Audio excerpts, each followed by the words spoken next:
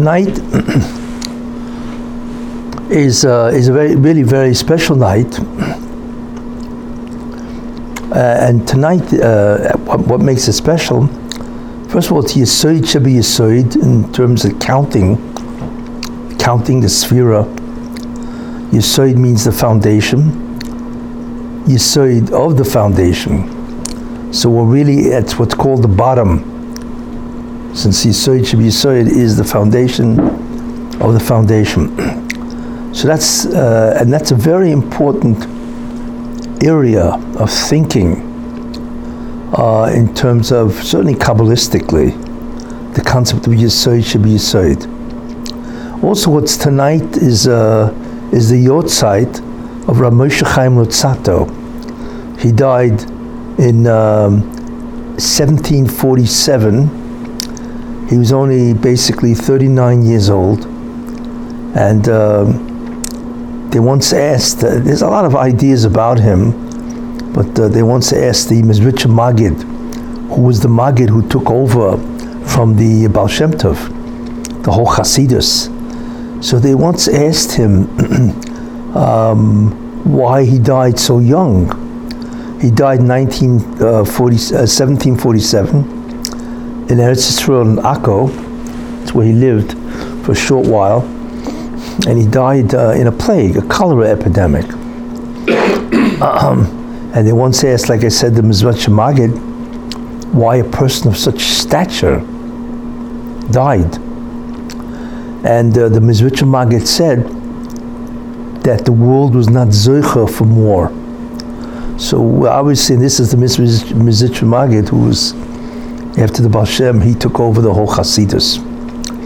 And the second story I would, story I would like to say is the story that is brought down Reb Chaim Volozhin, who's the greatest Talmud of the Vilna Gaon.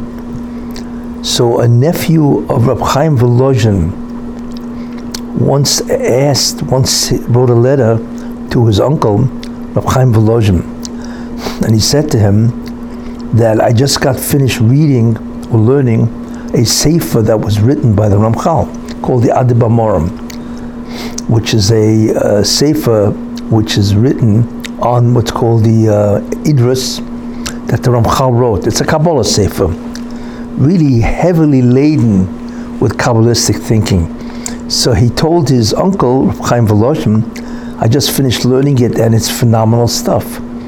Says, why was he not zoicha to live long?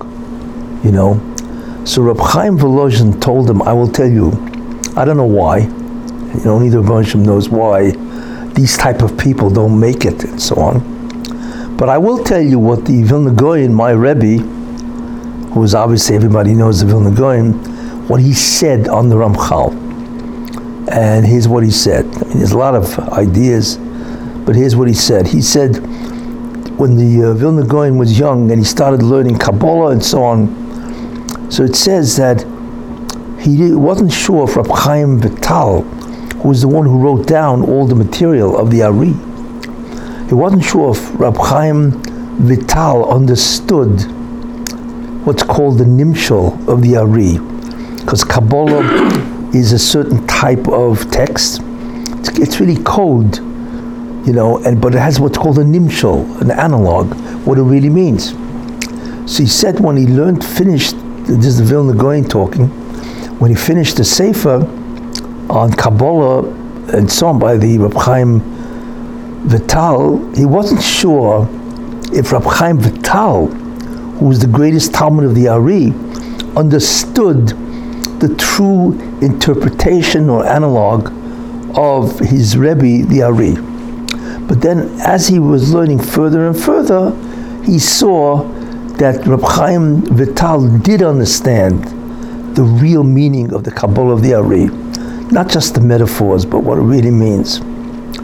You see, so then the Vilna Gaon continues, and the Ramchal, and he Mamash says, Rabbi Moshe Chaim Luzzatto clearly understood the Nimshal of the Ari. Like with him, it wasn't even a doubt. And the Vilna Gaon ends by saying, Ubaruch Hashem, thank God, Gamani, so do I. That's what the Vilna Gaon said. So on the Ramchal, there was not even a question of his understanding. So this is the Vilna Gaon, who many people hold, probably, of course, that he was certainly as great as a Rishon. He's a phenomenal person, the Vilna Gaon. He's one of the most famous Jews, certainly of the last 1,000 years.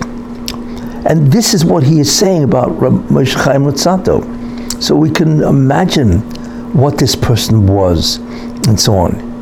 He's probably one of the greatest Kabbalists in the last 500 years. So obviously he was phenomenal. I mean, there's a great deal you can talk about the Ramchal in terms of his biography and so on.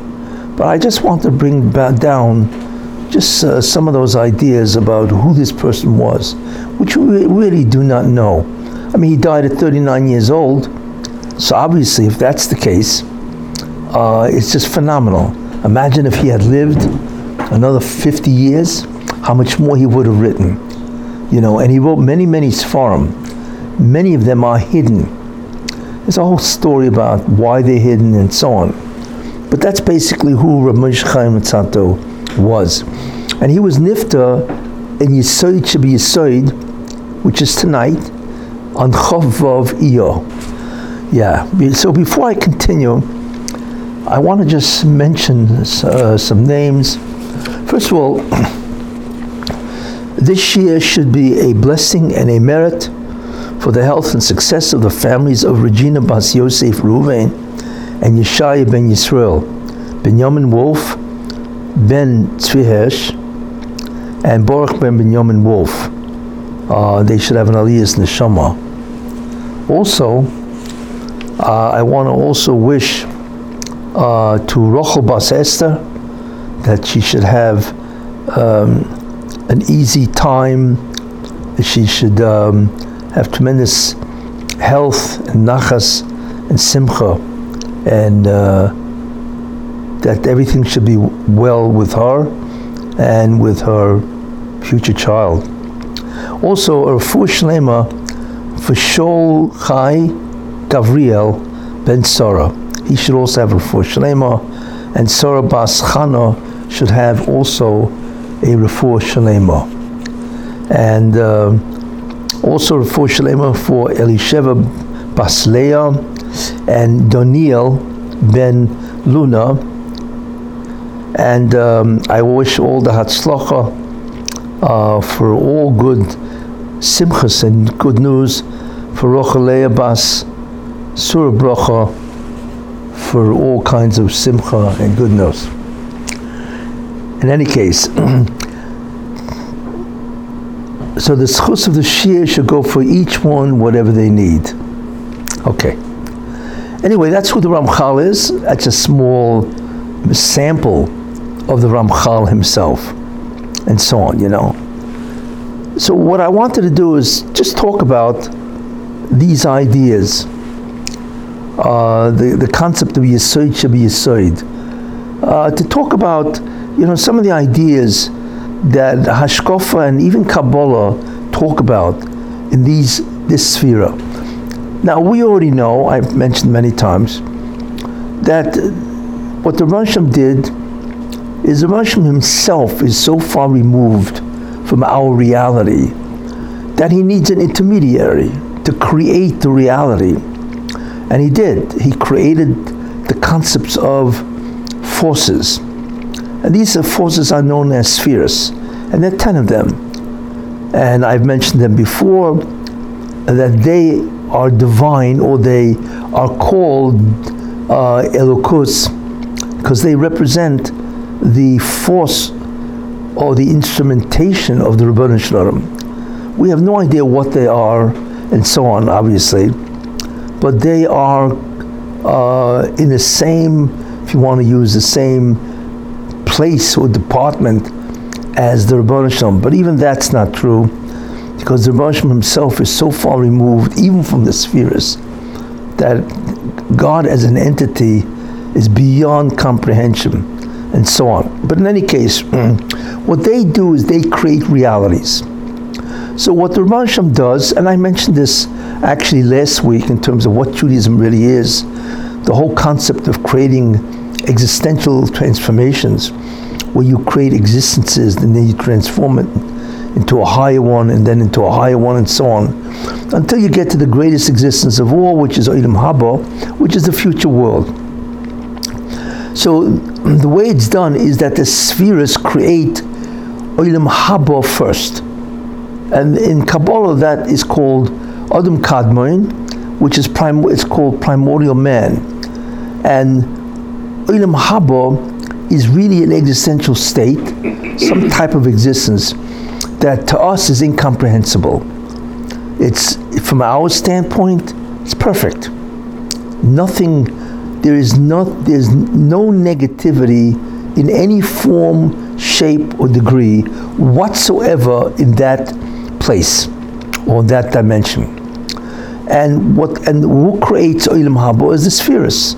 They create all the realities and so on. And the way they do it is they diminish their power. You want to call it light. In Kabbalah they use the concept called light, you see. So they diminish their energy or their light, and they create a lower reality, and then they diminish it further and create a lower reality and so on. So the key really, when you think about it, of what determines and creates realities are the spheres. And it all depends what their output is, you see. So what the Ramchal wants is he wants the Jews, because they're the ones who do it, to increase the output of the spheres, you see. So first he diminishes the power of the spheres, and that is a basic concept called tzimtzum, which means to restrict or to diminish. And they diminish their output, you see, until they create the lowest reality, when you think about it, which is this world. And what he wants is the Jewish people to perform certain deeds, and these are basically the Taryag mitzvahs, 613 commandments, and they will, to do these mitzvahs, and that will increase the output of the ore, of the force, of the energy, of these spheres. And as that happens, then existence, or the realities, or the dimensions, increases. Now, we don't know what that means in terms of, what does it mean for existence to increase? We don't know. But from even the after us, the reality that will be increased is Yemei Mashiach. The Messianic era is an era that we cannot comprehend, even though it's physical and it's here. So, we would wonder, why can't we understand it? We won't. People do not understand what's about to happen. The reality of the Messianic era is beyond comprehension. I don't want to go into the whole idea, but I spoke about this, I think, last week and the week before, whatever, and so on. All the previous Shiurim. But then you go out of this world and you go into a higher reality, which is called the Olamas, the worlds of Olam Hazeh. And I mentioned previously, there are 3 of them. So what's going to happen is the realities will be increased, made much greater, and we don't really comprehend what they are. And finally, the reality of Olam Haba, right? That reality will be created, which will be out of totally incomprehensible, and so on. I went very much into it in last week's Shiur, especially the Shiur in Lag Ba'omer and the existential states, the 5 existential states of Judaism and so on. In any case, that's what he wants. So what God really wants is to increase the output of the energy or the ore of the spheres, and that will change reality. That's ultimately what he wants, and so on. And that's really, in many ways, the purpose of the creation, and ultimately man will be in that type of state where he will be as perfect as his type of being can ever be. In any case, that's an interesting concept. It's really very simple. First you go down, and then you go up. And that's how it's arranged, And the way to do it, of course, is called the mitzvahs. You see, there's Taryag mitzvahs, 613 commandments, and if you observe them, basically, you will reverse and make much greater the existential state of reality, until finally you come to a reality which is in many ways perfect, and that will be eternal. In any case, that's a very brief summary and so on, you see. So that's a first concept or idea which is very important. It's a general idea, but it's very, very important, you see. Now, how does that work in a certain sense? So the way it works is that these spheres create the neshama. Now, we don't really know what the soul is. Nobody knows what their soul is, but that is the greatest creation and the first in many ways of the spheres themselves, you see. So that's a very important idea. Now, so the spheres create the neshama, but what's interesting is that, like I said, there are 10 spheres, and they are, which I think we're familiar with, the greatest of the spheres is Kessin. Then you have 9 below it, which is Chochma and Bina. Then you have Chesed and Gvura, Tferes, Netzach, Chod, Yesod, and Malchus. Those are the 10 spheres. But what is interesting, without getting into detail, is that those 10 spheres, which is called a partzuf. A partzuf is a configuration. It's like a set, you see. So those are the original 10 spheres, and that is a set or a configuration. But they have 613 divisions or sections. Yeah, that's what they have. 613 different sections. So what's interesting is when they create the neshama, then the neshama has 613 compartments, just like the spheres. Because in a certain sense they create not a replica, but certainly a model of them, and therefore the neshama has 613 parts to it, which in many ways is spectacular. Now, the neshama itself, right, emits or gives forth, actually it's the spheres, creates a body, you see. And the body has, according to Chazal, the rabbis, 613 parts. Each part corresponds to one of the 613 parts of the neshama, which corresponds to the 613 parts of the spheres. You see? So we're looking here at a very interesting parallel, you see. Now, what the Moshe then did, and this is in many ways how it works, he created 613 mitzvahs, commandments. So you have 613 parts in the spheres, which correspond to 613 parts of the neshama, and each neshama has its own 10 spheres with its 613 parts. So you have the spheres of 613 parts, then you have the neshama of 613 parts, which brings forth the body itself, which has 613 parts, you see.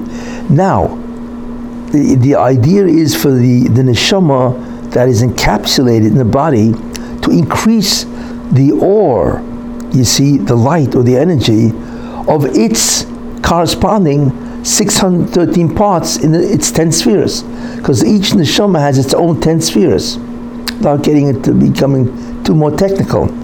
So, what the Moshe did is very interesting. There are 613 parts of the body. As the Gemara says, right? There's 248 organs, and there's 365, sometimes they translate them as muscles, as sinews, whatever it is, but it's 248 plus 365 comes out to 613. So what the Moshe did is he gave the individual, basically the Jewish person, right, 613 commandments, And each commandment is connected to one of the 613 parts of the body.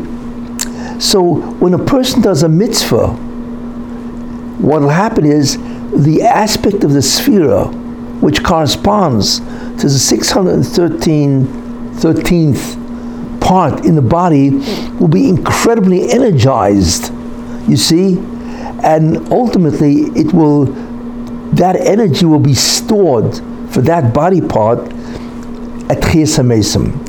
So it comes out that the way a person is resurrected in Chiyas HaMesim is if he did the Taryag mitzvahs, 613 mitzvahs, which energized his set of the 10 spheres, you see. So he'll get up with all 613 parts of his body, basically,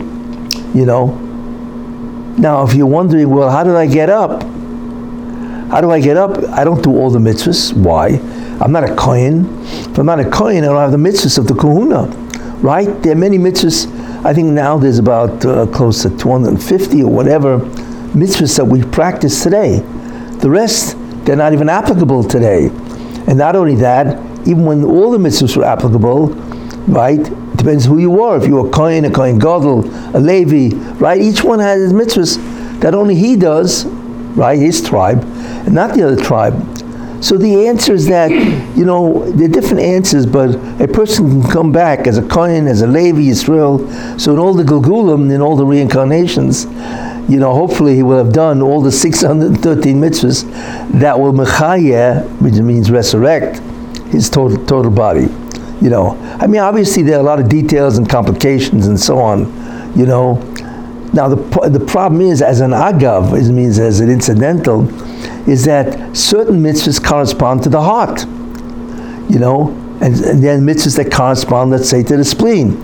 So if you don't do the mitzvah that corresponds to the spleen, you'll survive.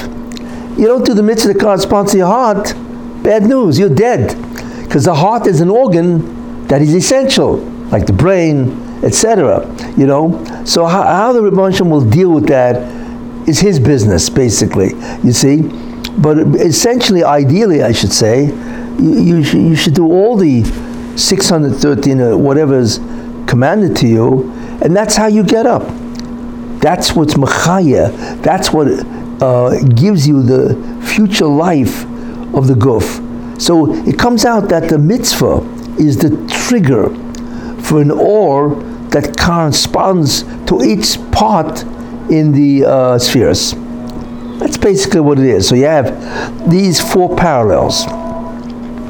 613 in the spheres, 613 in the neshama, 613 in the guf, in the body, and 613 mitzvahs. And they all parallel each other. Very interesting concept, which in many ways is very, very important. And anyway, now, so that's very interesting. Now, so far, this is what existed. Where you could increase the output of the light, the ore of the spheres, thereby enormously giving power to the entire body. But something changed. What changed? And that was the sin of Adam. What exactly happened by the sin of Adam? What happened is that because of the sin of Adam, there was created a new reality. I shouldn't say created a new reality, but there was a new reality that became part of the formula, or part of the cheshbon, as they say. What was that? And what was created was something that never was. Until now, what you could do is increase the output of the spheres, like I said, with the Taryag mitzvahs. That's how you would do that, and that would ensure that you would survive in Olam Haba. That would make sure that you had Chiyas HaMesim and so on. So that's very important. But you really could not block that light. In other words, you could increase the output. You see, you couldn't diminish the output, but you could increase. If you didn't do the mitzvah, so you wouldn't increase. But that's where it was at. So it either remained the light of the spheres, or you could increase it by doing the Taryag mitzvahs. But once the spheres gave their output, their light, right, you couldn't block it. There was no way.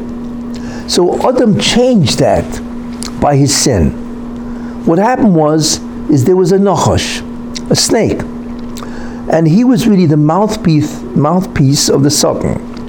You see, and what his job, what he tried to do, was to get Adam and Chava to sin, which means to rebel, to go against the command of God. And the command was then, obviously, not to eat from a certain type of tree, you see. And they, of course, failed to do that. So the original job was to ignore the advice of the snake, called the primordial snake, or to ignore the advice of the Satan, because the snake was really the mouthpiece of the Satan. Just ignore it. Had you done that, then Adam would have increased, because that one mitzvah, you didn't need Taryag. There was no such thing as 613 commandments, because all of them was wrapped up in that one mitzvah. To empower 613 mitzvahs, all you need to do was that one mitzvah. Don't eat from the tree of knowledge of good and evil. Somehow the Hashem wired all of the 613 parts of the spheres into that one mitzvah. That's all he had, was that one mitzvah. If he did it, then that would have enormously increased the output of the neshama of Adam, which was his 10 spheres, right? But he had a massive amount of spheres. His spheres were just incredibly huge, you see? And that one mitzvah would have done it. But he failed. So therefore, he changed reality. How? Because he introduced a concept called Zohama. And I mentioned last week that there is an existence called physical existence, but it is now intermingled with Zohama, which is the world of Satan. Before that, it was the world of pure physicality. Geshem, I mentioned this last week. And that's all there was. So Adam Harishon, first man, was pure physicality, of which we do not know what it was. He was not like us, or rather I should say we were not like him. I gave a comparison which I think is a really very good mashal. Even in the physical world, there are two fundamentally different types of physical substances. One is energy. Energy is physical. Even though it's energy, we don't know what it is, but it's part of the physical world. Like radio wave is physical, can be detected by physical instruments. We have no idea what it is that goes through the ear, yet it's a physical reality. And then, of course, besides radio waves or energy, there's matter. Matter, we know, according to Einstein, is a frozen form of energy. Of course, we don't know what that means really, but we do know that they're both physical realities. Therefore, you could say the same thing. Before the sin of Adam, Adam was like a body of pure energy, which we don't know what that is, but it had no matter, you see. Then after the sin, right, then Adam became matter. Very interesting parallels, you see. Why? Because Adam introduced the concept of Zohama, of the Satan. Now, Zohama, what is Zohama? Zohama is what's called a pollution. It's a contamination. It's really a force that is emitted by the Satan, you see. And what he did is by giving belief to the Satan, he allowed the Satan to intermingle with the world of physicality, his world, and then all of a sudden the world changed. It now became a world of physicality plus Zohama. Because we now, if you want to use the word, fell into the world of the Satan, which is a material world, right? Not a world of energy, you see. So that's bad news, you see, because we now became subject to the force of the Satan. And that force is called Zohama, you see. Zohama is a force that the Satan uses. It's a projected force that he can do all kinds of things. Now, but the interesting thing about it is this. I once gave an example, which I think is a very good example, that even in this physical world, right, scientists have proven, I think in 2012, that in order for energy to be turned into matter, which everybody holds, that's Einstein, and so on, you need what's called the Higgs boson.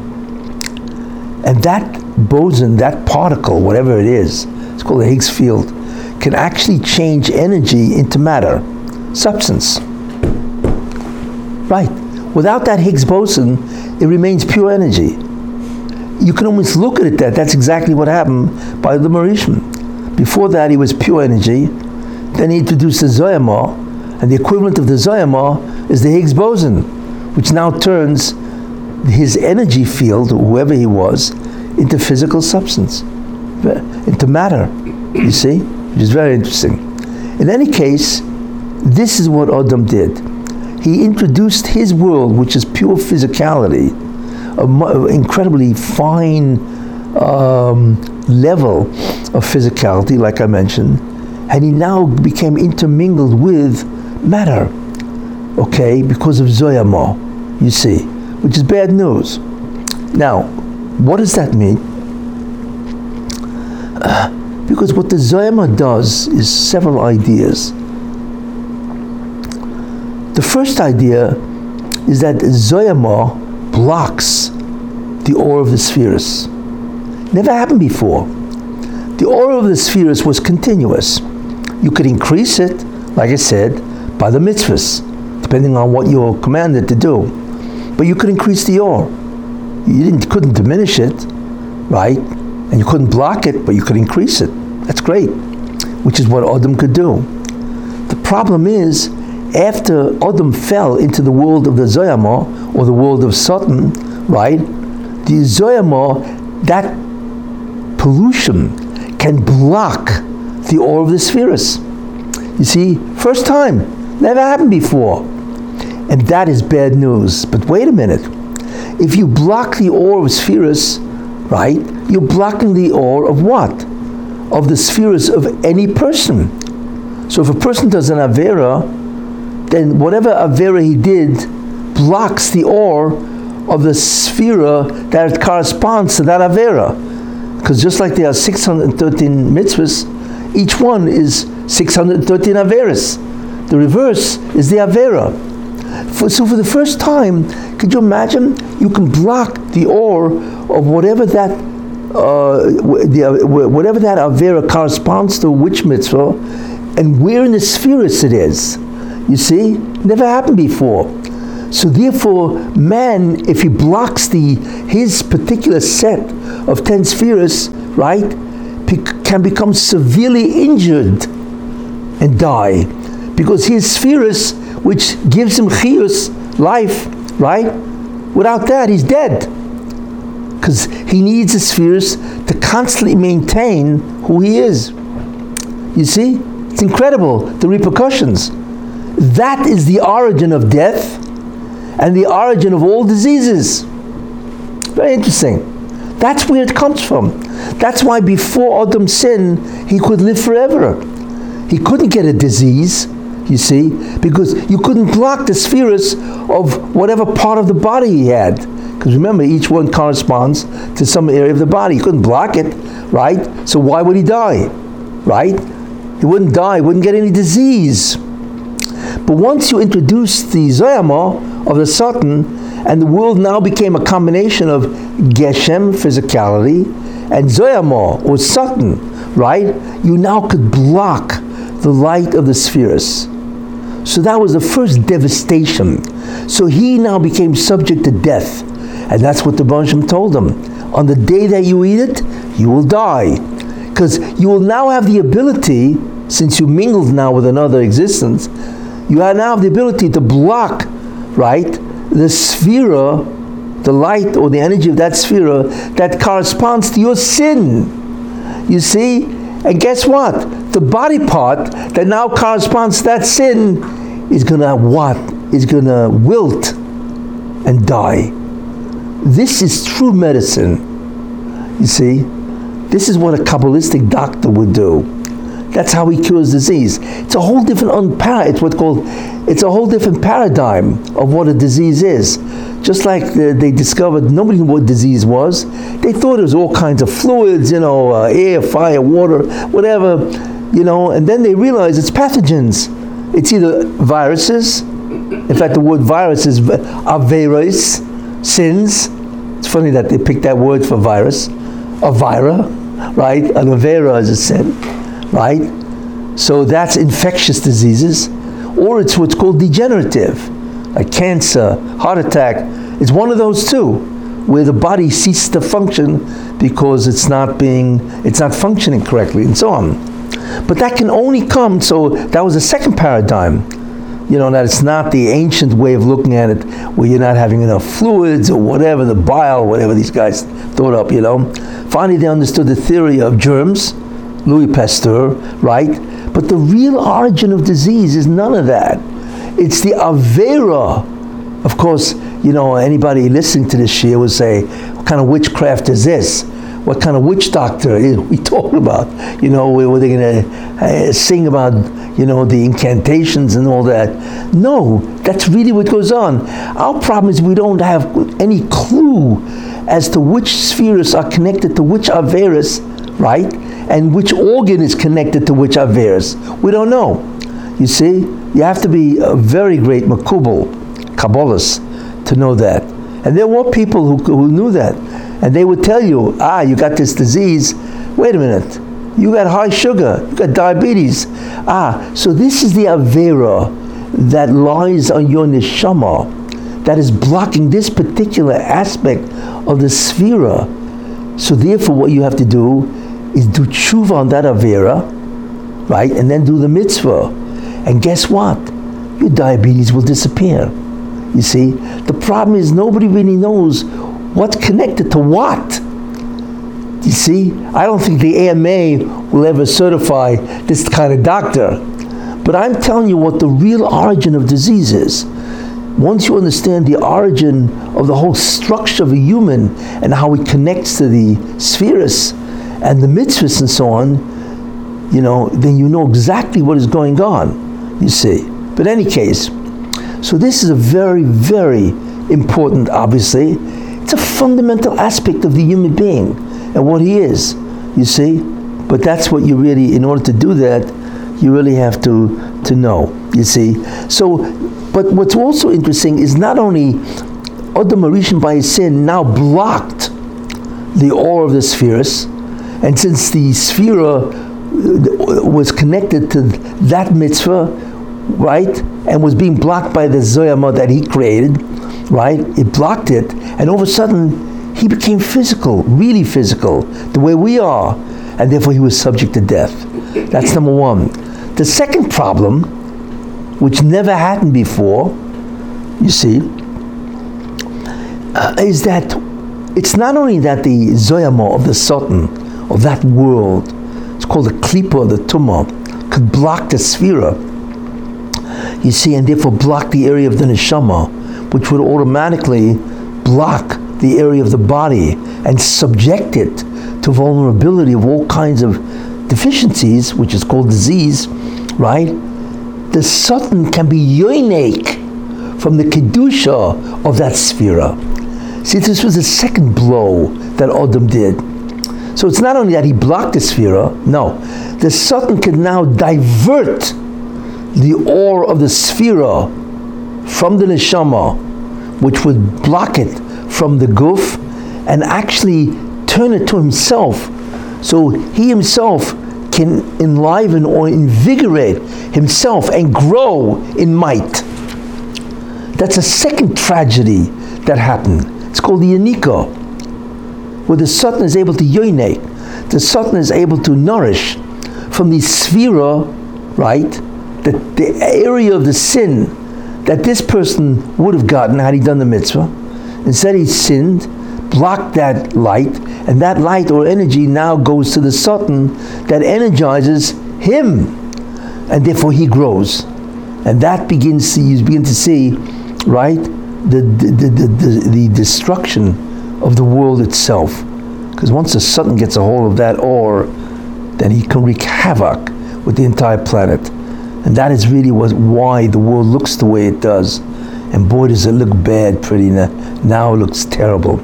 So therefore, this is the world of Zohama, where the light of a sphere on any particular person or on the world is blocked. Now, part of the problem is, like I mentioned in the Shiur of Avos Yisrael, we're all one organism. So if you block the sphere of one Jew, guess what? Since we're all part of one organism, guess what? We get blocked also, even though we didn't do the Avera. You see, that's the concept where one Jew sins, it will affect every Jew, because we're all one organism. And also what it is that if we do one mitzvah, then every Jew will get the increase of the aura of the spheres. You see? So we're all tied together in that sense, which is what I mentioned. And I mentioned the metaphor. We are Siamese twins, right? One body, many heads. That's all it is, but we're really one organism. But the secret is the ability of the Zohama, of the Satan, in that world, since it's now connected to the Geshem, pure Geshem world, can block and divert the aura of the spheres. Very, very important idea, you see. Now, what did Adam do? You see, that's the concept here, you see. Well, like I said, Adam sinned, but the problem was his sin wasn't a little sin. Since he was connected to one Taryag mitzvah, basically, therefore he could release the aura of the totality of all the spheres, not just the 10 but the 10 of the entire Bria, because the spheres are many different levels. There's 10, and each one has 10, and each one of them has 10, and so on, into an infinite breakdown. So what happened was, his sin was fundamental, and his sin was all comprehensive. It was devastating to the whole creation. So it wasn't him that had to die, it was every single organism, living thing had to die, because he was everything. That's what Adam HaRishon was. So that had very interesting manifestations. And now you begin to see, wait a minute, if he blocked the ore of those spheres of him, which was the totality of everything, the entire creation, then he damaged his foundation, his Yisoid, you see? And now we begin to understand what happened in a beautiful way and what the Rebbeinu Shalom did as a result of that, you see? Now, what we have to know is that the human body is a model. It is a model of the 10 spheres, you see? But it has two different areas. The 10 spheres are represented in his head, okay? And they're also represented in his body. That's why we are shaped like this, with a head, a torso, legs, and a genital region. That's why we are shaped the way we are, because the spheres are arranged in that form, from top to bottom. Okay, it's called linear, you see. So let's take a look. Begin to understand some beautiful ideas that emerge once you see this model, you see. Now, the normal way they do is they look at the 10 spheres, that the body represents these 10 spheres. Because we are a model. We are a model, our configuration, our stature, the way we stand, exactly like the 10 spheres, from top to bottom. Therefore, if you think about it, how does it work? Well, you have Kessin, Chochmah, and Bina, which are the top 3. Those are the main spheres that energize the lower 7, right? So you have Kessin, Chochmah, and Bina. They are represented by the brain. There are 3 brains for those people who don't know. There are 3 of them, right? If I recall correctly, there's the cerebrum, and the medulla oblongata. I hope I'm right? It's been a long time since I looked at my anatomy. Anyway, those 3 brains they rule the entire body. You see, that's Kessin, Chochma, and Bina. Okay? They rule the entire body. Then you have the right hand is Chesed, the left hand is Gvura. Okay? The torso is Tiferes. Fine. Then you have the right leg is Netzach, the left leg is Hoid, and the genital region is Yesoid and Malchus. Okay? And that's how Kabbalah looks at it. You see. And the male and female have obviously two different types of genitals, and therefore the two concepts, Yesoid and Malchus, are represented by each one, but in obviously different organs and so on, you see. And that's a very important concept, by the way, which I will explain, because that shows you what really happened, and so on. In any case, so that's the 10 spheres of the body itself. But the head has 10 spheres also. Okay, what do we have? Right?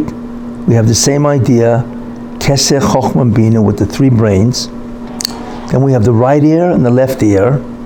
We have the nose, right? And then we have the mouth and the tongue. Those are the 10 spheres in the head, you see. Also very important. Now let's take a look at what Adam did.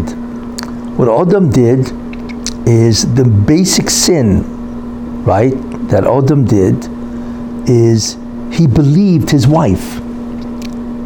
The Satan spoke in one conversation, Lashon Hara, Rechilus, and Meitzah Shemra, all 3 in one conversation.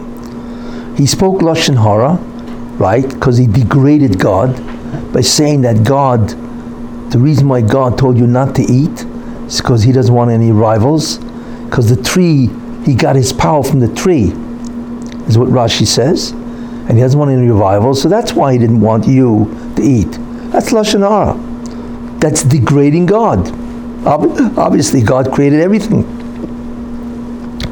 The second thing, right, is he said to Adam, the reason why God doesn't want you to eat from that tree, not because he wants to do something good for you, on the contrary, he doesn't want you, right, to rival him. So that would create a sinner, a hatred in who? In Adam Harishon. That's what God is. He's selfish. And that's what Rechilus is, where you say something that will create hatred in the listener from the subject of the conversation. And then the whole thing was false. That's Meitzah Shemra. So the Satan's main Avera was Lashon Hara, Rechilus, and Meitzah Shemra. It's amazing. That was the sin. Now, Chava listened and she believed it, and she went over toward Adam and told him, and he believed her. And you're not allowed to believe Lashon Hara, certainly Rechilus, certainly Meitzah Shemra. So all of them committed the sin of Lashon Hara. You see, but since Lashon Hara is done with the mouth and the tongue, you see, so automatically, which is Lashon Hara and so on, right? Automatically that Adam and Chava damaged the sphere that is represented by the mouth and the tongue, which is Yesoid and Malchus. Now Yesoid is the 9th sphere, and that pours its energy into the 10th sphere called Malchus. And Malchus is the receptacle of all energy of the upper 9, because Yesoid is 9, Malchus is 10, the bottom. 10 does not give forth its energy because there's nothing below it. It receives the energy and forms a reality. The problem is that Lashon Hara, which is done with the tongue and the mouth, which is what they spoke, damages the 9th and 10th sphere. So the 9th sphere, which is Yesoid, right, which pours its energy into the Malchus, which is the 10th, cannot work. Doesn't work. You see? So therefore Lashon Hara became the real sin of what Adam did. He damaged his Yesoid and his Malchus. Very interesting. But wait a minute. We now know that if that's the case, automatically, if he stops that energy of those two spheres, Yesod Malchus, right? So automatically his body will be affected. Because I said, the corresponding Avera of Yesod and Malchus, which is his tongue and his mouth, which was damaged by his sin, automatically will damage the area of the body that those spheres maintain. And what is that? That's the genital region. That's what it is, which is what I said. Therefore, both the man and the woman suffered in the genital region. It's astounding. That's what happens. So, in terms of the man, the Gemara says that Adam was born circumcised. Nothing, because there's no blockage, there's no diversion. You see? So that area of his body which represents the genital region, the Yesod Malchus, is fine. But after the damage he did with his mouth, right, by believing the Lashon Hara, he damaged the mouth, right, which is the organ of communications. Therefore, Adam grew a foreskin over the genital region. There you go, Milah. So you have to have circumcision. That's how it happened. Adam was born without a need for circumcision. You see, very interesting. The reason why he had to have is the Gemara says he actually grew a foreskin that would be required to cut. That's the whole concept of a bris. You see? So what I'm saying is exactly what happened to Adam Rishon, the necessity for a bris, because that he grew the foreskin, and that foreskin is the representation of the orla, which is the foreskin. That is the blockage, exactly, of the Zohama.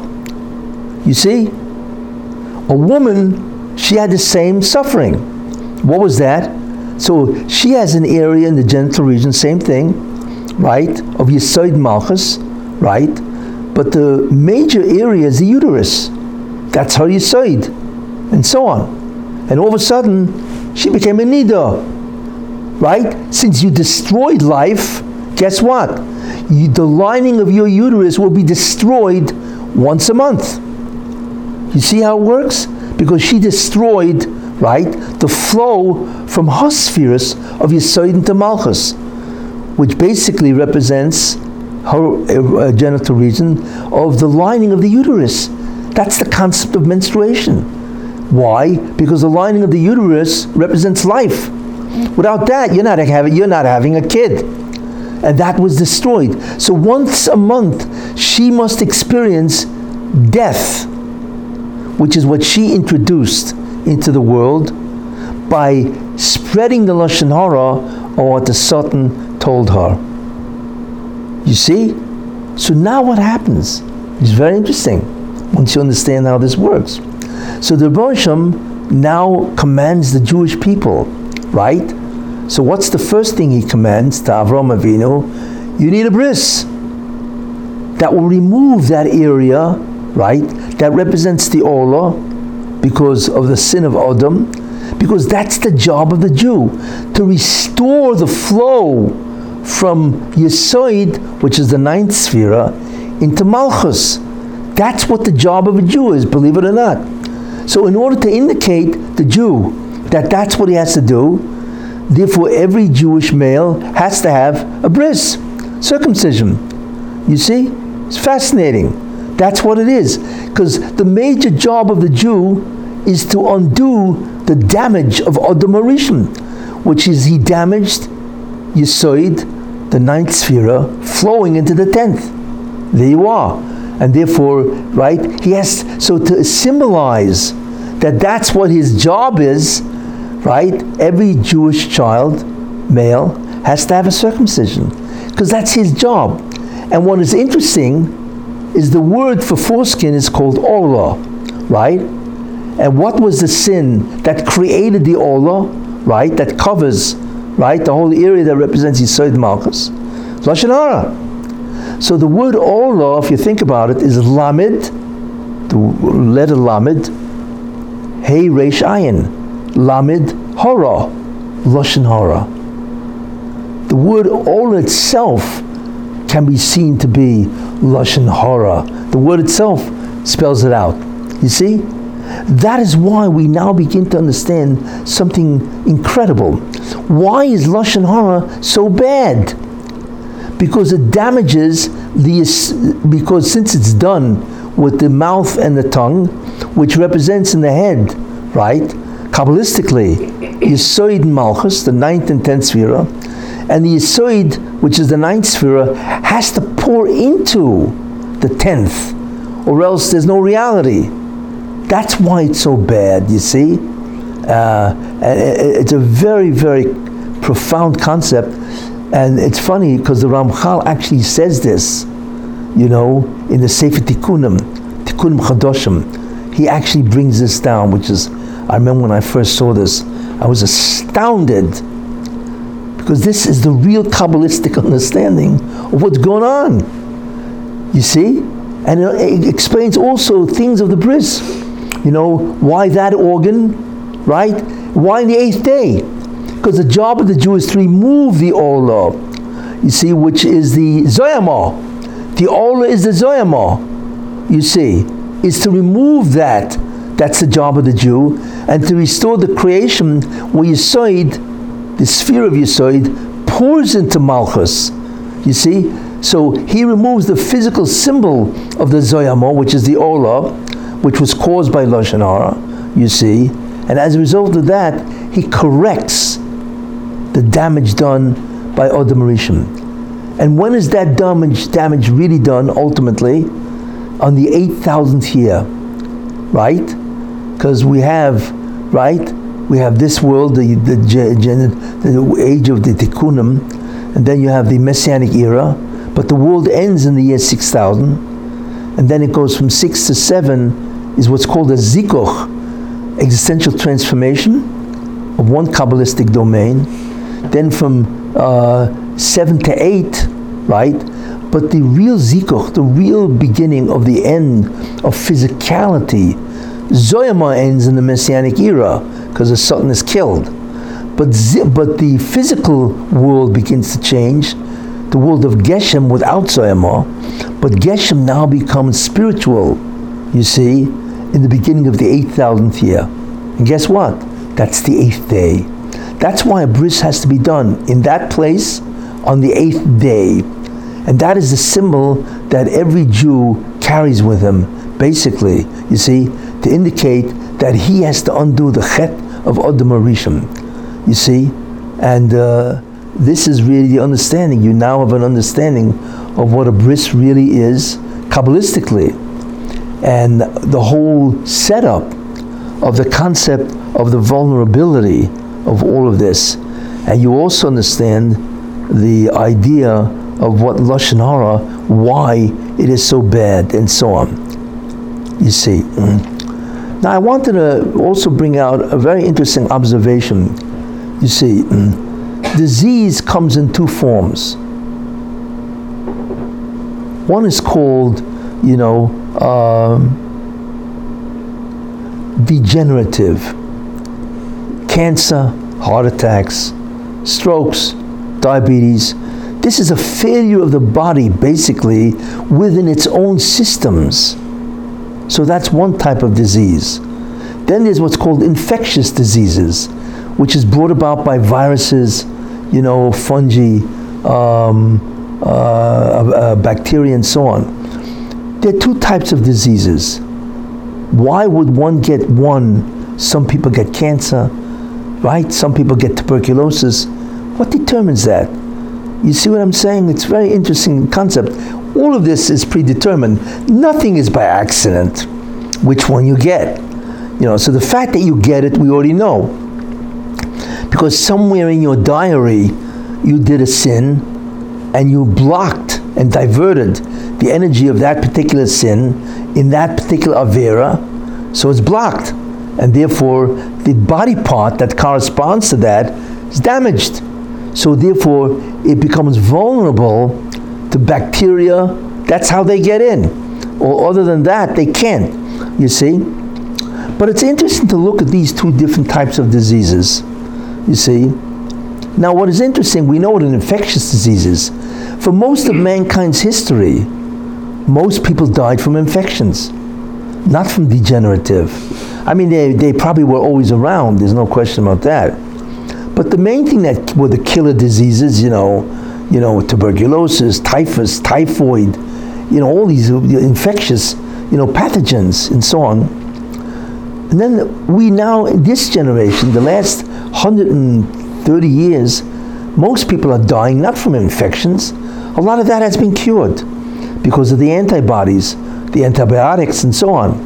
Most people die today from degenerative diseases, right? Heart attacks, strokes, diabetes, cancer, fatty liver. I mean, you can go down the whole host and so on, The question is, what determines if a person will suffer from infectious, and what determines if a person will suffer from degenerative? Now, it's very hard to say, obviously. Only God knows which one, if a person's going to be hit. I relate it to the whole structure of man. But it's interesting. I believe I have a certain understanding, which I'd like to share with you, When a person sins, there's two things, or rather there's what's called the essential feature of the sin. One feature is sovereignty. When you sin, you're going against the sovereignty of God. God says, don't do this, and you do it. So you've defied his sovereignty. You're not doing what he ordered, right? So I believe, therefore, that will lead, although we don't know when and how, because God takes into account not only the sin of what you do now, he looks back through all your incarnations, and he says, okay, and I got to pay back. You lived 600 years ago, and this has never been paid back. I got to undo what you did 600 years ago. So, only God has the view of the totality of your existence. So he can order when and where and how and so on. But I believe that the infectious diseases will hit basically based on sovereignty. You violated his sovereignty. You rebelled. He said, don't do this. And you did it. So he gets his guards, the viruses, right? He gets these guys to go after you. You see? I mean, these are the instruments of God, when you think about that. So therefore, that person will be hit with an infectious diseases. But if you think about it, today, people don't die from infectious diseases, basically. I mean, there are people, obviously, who do, but the real killer of mankind today is degradation, right? Degenerative, where the body's not making it because it's being mistreated and so on. Whether because of too much sugar, too much insulin, right? Or cancer. Now, cancer, which is a very interesting disease, I'd like to explain something which is very interesting. And I believe that it has its own unique form of a virus, although we cannot always match it, because only God can match. We don't know the real history of anybody, really, Cancer is a very interesting disease. It's when a cell in the body decides to go amok. You see, in two ways. That's what a cancer is. The unique idea of cancer is that, and people don't really know why, cancer can hit any form of life, basically. Anyone. Animals get cancer. Humans get cancer. Probably the only thing that doesn't get cancer is cancer. You see? So people wonder, or scientists wonder, how does cancer hit everything? And the second thing, cancer can hit any organ in the body, anyone. That's why there are hundreds and hundreds of different cancers, because any organ can be subject to cancer. What is cancer really, if you think about it? So one of the very important theories, is this. If you think about it, every cell in an organism, right, has to make a decision. Either it is a singular organism, cell, it's a one-celled idea, right? So you have one-celled animals, right? You have the protozoa, you have the paramecium, I remember those things, right? And so on, They're one-celled organisms. They have to do everything by themselves, everything. right? Digest, excrete, reproduce, you name it, they got to do it, right? Because they have nobody else to help them do all the functions that they have to do to live. They're called single cell or unit. They're single units organisms. Very interesting. But most organisms are multicellular. Think about that, right? They don't have one cell. They have specialization. There are cells devoted to reproduction, cells devoted to digestion, cells devoted to pumping or whatever. There are trillions of cells devoted to different functions. That's called a collective. You see? So as such, what's interesting is every cell, what are you working for? You working for yourself, or are you working for the collective? Every cell in the human body basically is working for the collective. What does that mean? That means if all of a sudden the cell is not working right, for whatever reason, right, then the body somehow tells the cell, I'm sorry, but you got to drop dead. You got to commit suicide. That's called apoptosis. It's a real thing, a real function. That means the cell has to give up on its life, and it commits suicide, literally, because the cell is not working for itself, right? It's working for the collective, for the organism. You see, every cell in the human body is working for the organism, and therefore apoptosis, that's what it's called, right, is a true, property of every cell. You see? So in many ways, and nobody knows how, cells have learned how to give up. They work for the body. They don't work for themselves. So if they're asked by the brain or whatever the device is that communicates, I'm sorry, but you're harming us, you got to go. That cell commits suicide in whatever form. There's a whole way they do that. I mean, well, how the body does that is beyond belief and so on, you know. But the key concept I want to illustrate is that cell has to make a decision. Either I tell the collective to jump in the lake, right? So I'm not going to commit suicide. You know where you can go, right? Or the cell says, okay, and the cell goes and commits suicide. Therefore, every cell in the human body has the potential to become singular. It can rebel. Interesting. Where it can tell the rest of the body, where you can all go. You see, that's what a cancer cell is. All of a sudden, it takes from every other cell. It steals, and that's how a person dies. He starves to death. You see, a cancer cell is a cell that used to be part of the collective, and now has become a rebel, singular. So it does two things. It takes whatever it can get, and it couldn't care less about any other cell. It robs and steals all the nutrients. So a person ultimately starves to death. And the second thing is it reproduces endlessly.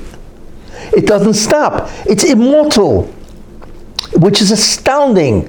Somehow cancer cells have evaded mortality, or I should say immortality, or mortality, right.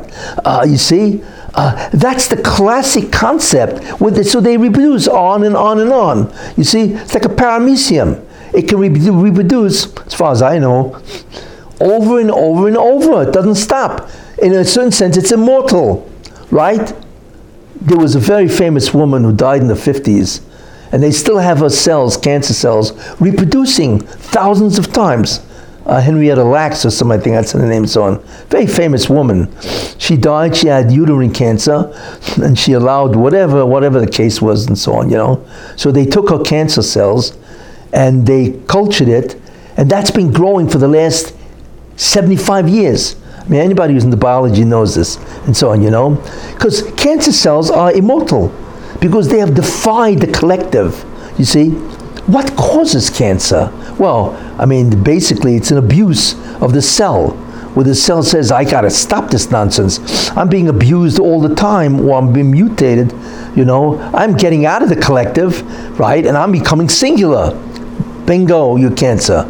You see? So you have to hope the cell is benign where it won't make colonies. But if it's malignant, then it makes colonies. Whatever it is, but the essential concept of a cancer cell is that it rebels against the collective, becomes a singular unit, and destroys the human body. So everybody's trying to figure out, and that's why it can appear in any cell in the body and in any organism. because every cell has the potential to rebel. Very interesting concept, you see. But I've thought about it, and I feel that a cancer cell, how does it originate? I mean, it has the physical originations and so on, you know. It's because for whatever sin you've done, which prevents the ore of that sphera, right, from energizing this particular organ where the cancer will grow, is not a sin of rebellion. It's a sin of denial. Because that's what a cancer cell does. It denies the organism. It says, I'm not interested. I will exist on my own. So I feel in some way, and we don't know really how, you know, that the origin of a cancer cell is really a denial of the collective, you see. And that means that the sin that the person did, even though we don't understand, we don't see it many times, because the person can say, hey, I never denied the existence of God. Maybe, but maybe it's a previous Gilgul. We have no idea. But that cancer arises from a denial of God's existence. It becomes singular. Hey, don't bother me. I'm not interested in being part of the collective of creation. You see? So therefore, he blocks whatever the sphere is in that particular organ, and he will therefore develop a disease that could be the disease of that particular sin. Now, you can't diagnose based on that, obviously, but I believe that's why you have two different types of sins. Well, what have we covered? Interesting ideas.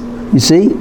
You now know the origin based on the structure of a human, based on the structure of the 10 spheres, and the neshama, and the body, and the taryag, 613 commandments. It's not an accident, right?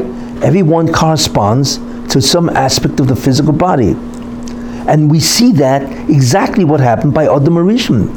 The exact parts of his body, by Adam and Chava, that represent, right, Yesoid and Malchus, which is the sin of Lashon Hara, which is what they did.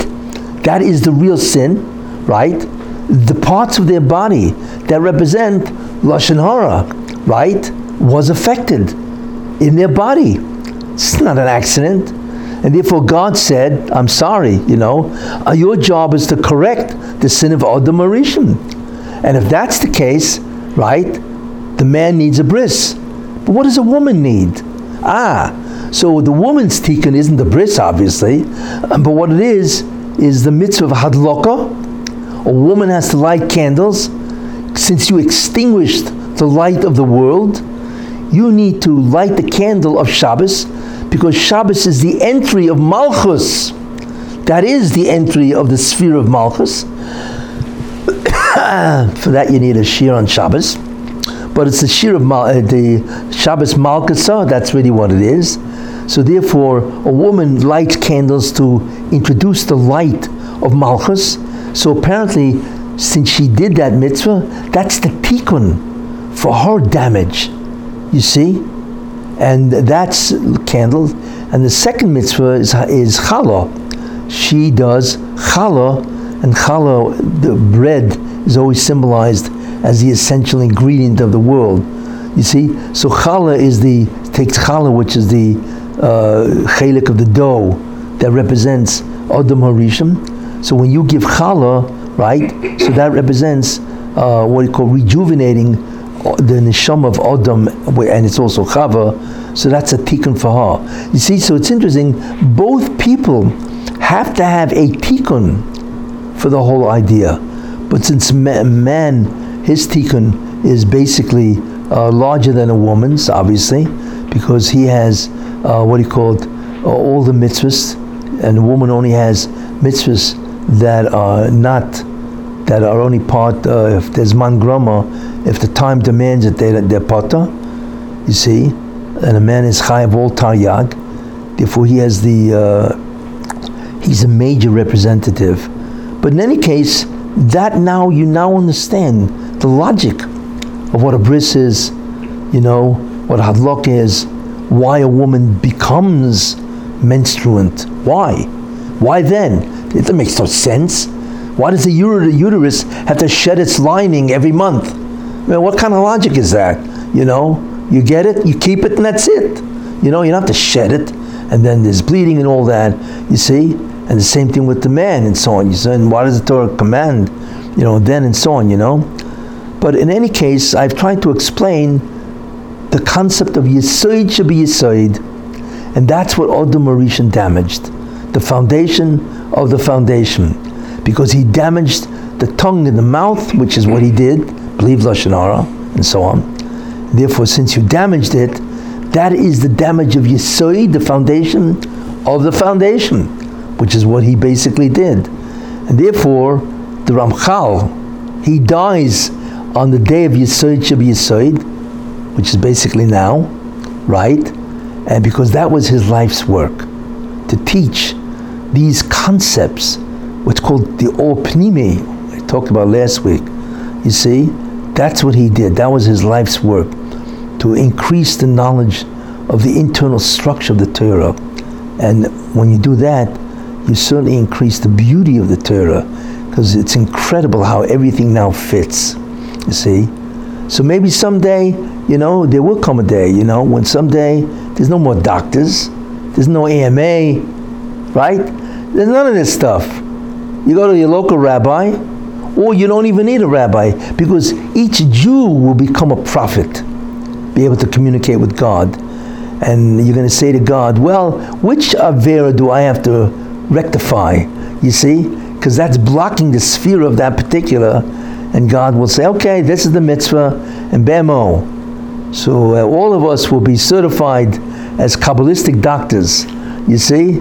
And therefore, you have a whole different understanding of what is going on. But what's even better is, therefore, you are going to do mitzvahs, which will increase the sphera of that particular organ. You see? Could you imagine?